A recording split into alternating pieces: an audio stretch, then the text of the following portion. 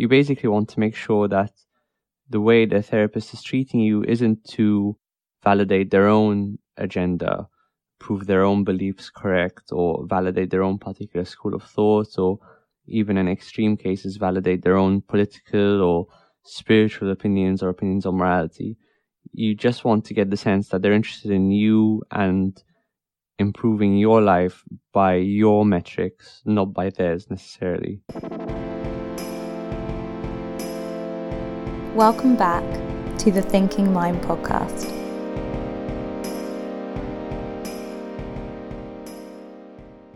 Today, I want to have a bit of a discussion about how psychotherapy works, and this is going to be kind of a general discussion, so covering different types of therapy. As most people know, therapy comes in lots of different shapes and sizes, and as a result, there can be a lot of confusion, both if you're someone who potentially wants to undergo therapy, or if it's a career that you think you might be interested in. Seeing all the different kinds of therapy that exists can be quite daunting, and it can be quite like an overwhelming thing to try and sort out. So today I want to have like a really general discussion about how I think therapy works and what are the kind of main objectives of any therapy regardless of modality. So you can have kind of a basic framework for how to think about it. I think first it's probably important to define what constitutes success in therapy, and in so doing kind of stripping away a lot of the mystique that can surround it. Broadly speaking, success in psychotherapy falls under one of two categories. So I think the first category is increasing self-awareness and self-understanding. To a large degree, people are quite mysterious to themselves unless they make a conscious attempt to do some real introspective work, and that work can take many forms besides therapy. But the point is that often we behave in ways that we can't really explain. Sometimes we come up with rationalizations after the fact, but often there are root causes, there are root problems driving us that we're not aware of, that we're unconscious of. This is, of course, what was posited by Freud in the beginning of the 20th century, and at the time that was taken to be quite a radical idea. But that seems to be borne out by both what we've discovered by the brain and other major clinicians in psychology. So that's the first category, increasing self-awareness and self-understanding. And then the second category of success or progress is using that self-awareness to make a change in one's life that results in either a subjective or objective improvement in one's quality of life. So by, objective improvements, I might be referring to things like stopping smoking or losing weight or repairing a particular relationship. And by a subjective improvement, I mean improvement in one's sort of subjective sense of well-being, decrease in anxiety, improvements in mood, things that aren't as prone to objective measurement, but yet still lend themselves to a very improved experience of life. These sort of categories of success can apply both to people who feel reasonably content with their lives, but who want to engage with therapy kind of proactively to try and make improvements, or to people who feel like there are some fundamental problems they want to address. Whichever situation you happen to be in, both of those categories I mentioned, increasing your self-awareness and using that awareness to change your life, can apply. So now that we know what our objectives are, what we're aiming for, we can move into a discussion about what might be the successful conditions for therapy. And I think the most helpful way to think about this would be to divide it into conditions for the patient and conditions for the therapist. So thinking a little bit about what makes a good patient, how should someone approach their psychotherapy? As I mentioned before, I think it would be very helpful to accept the idea that to a large degree you are very mysterious to yourself, and there should be a genuine enthusiasm and curiosity for finding out more about yourself, treating yourself almost as if you were a stranger that you've just met and that you're going to learn more about. You should have an earnest desire to learn about even the darker aspects of your nature. And in general, therapy will, of course, uncover these darker, or what are conventionally thought of as more negative things about oneself, or often things that are just embarrassing or difficult to admit. The truth is that in therapy, one often aims for a kind of personality integration. So what that means is that the parts of ourselves that are repressed, that we like to keep at the back of our mind or push off to one side, the more we do that, the more we repress those aspects of ourselves, the more they tend to control our behavior without realizing. And so the process of integration is, acknowledging, facing those darker aspects of ourselves directly. Carl Jung called that, integrating the shadow. In so doing, not only do you get relief from the fact that you're no longer using a lot of energy to push a lot of aspects to oneself to the side, but you also gain the benefits of those darker aspects, because even though they can be quite negative, aggressive, etc., they actually carry a lot of energy, anger, resentment, jealousy. Even though these are thought of conventionally as quite negative things, they are motivational states which, if integrated properly, can actually help us move towards our goals more effectively. So you really want to face these aspects of yourself.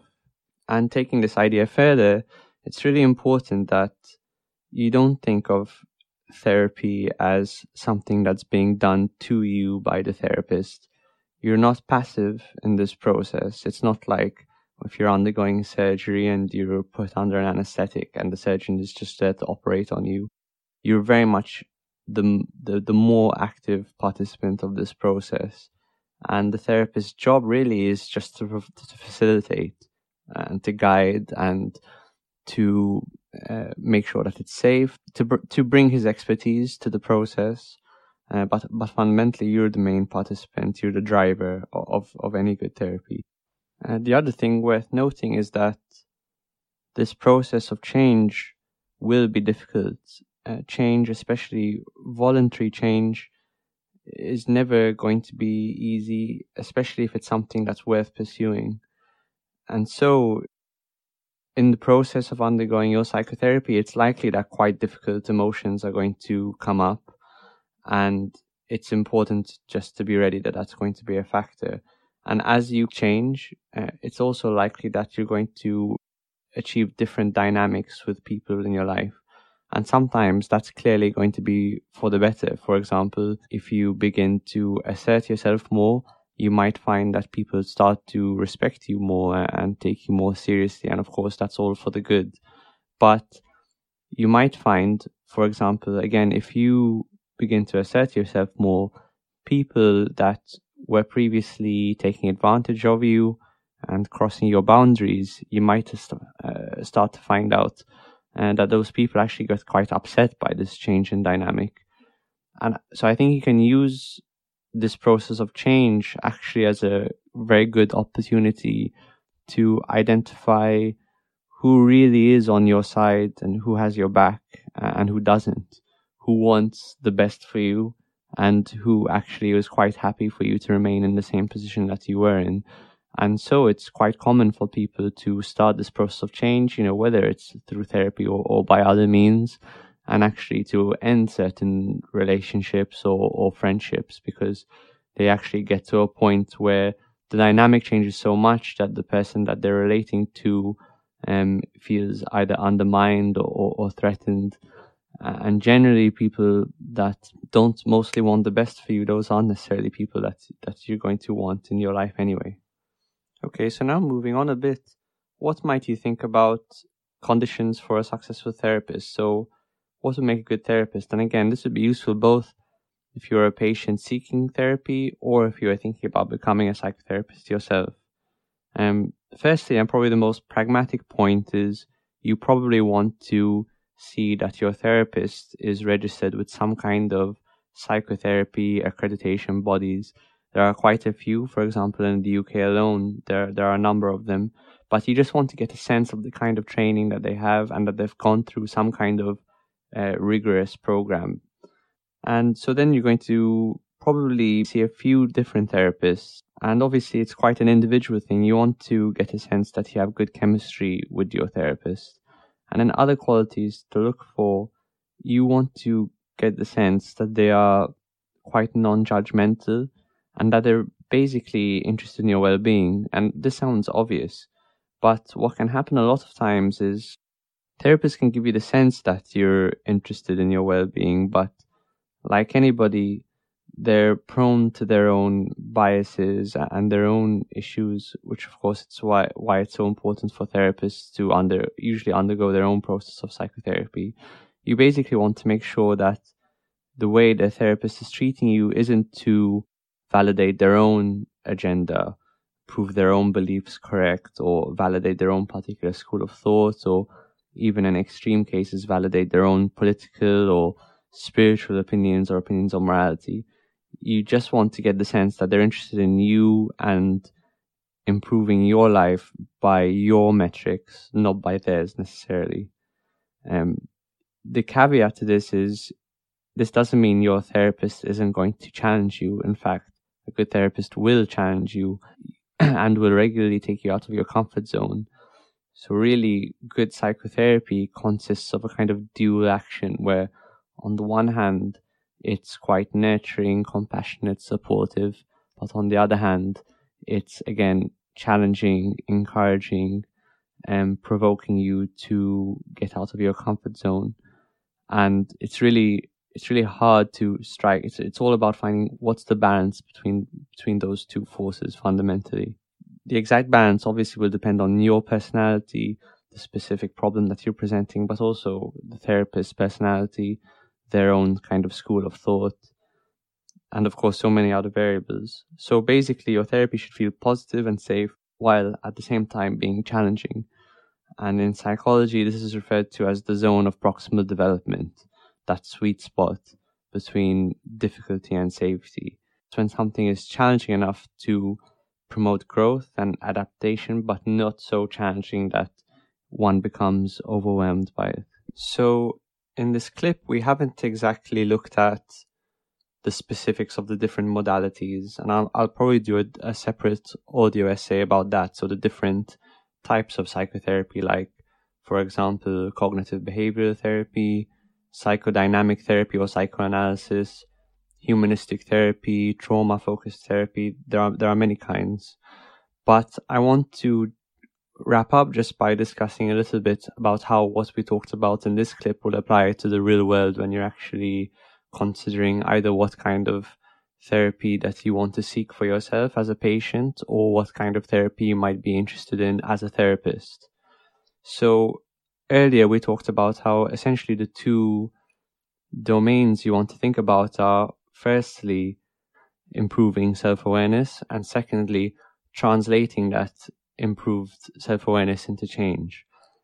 So what you find is different therapies, different kinds of therapy will emphasize one domain more than the other or try and strike a balance between the two. So for example, with psychoanalysis, that leans very heavily on improving self-awareness and exploration of the unconscious, but it doesn't lean as heavily on behavioral change, whereas CBT does, to a large degree, think about self-awareness, but more in the present and not so much in the past. And then very quickly in CBT, you think about how you can enact behavioral changes to actually change your experience of life to one degree or another.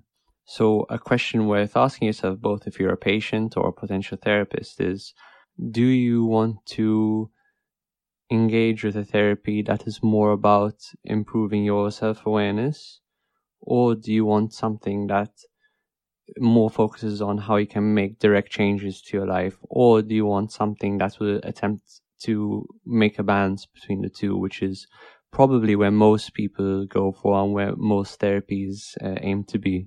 So I hope this gave you just a very general sense of how to think about therapy almost regardless of what modality it is. And as I said, in the future, I'll probably do a more in-depth audio essay on different types of therapy to give you a more high-resolution idea of how those work.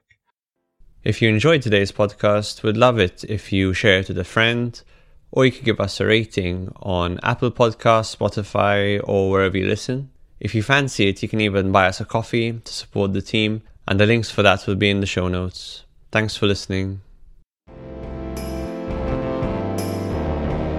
You are listening to the Thinking Mind podcast.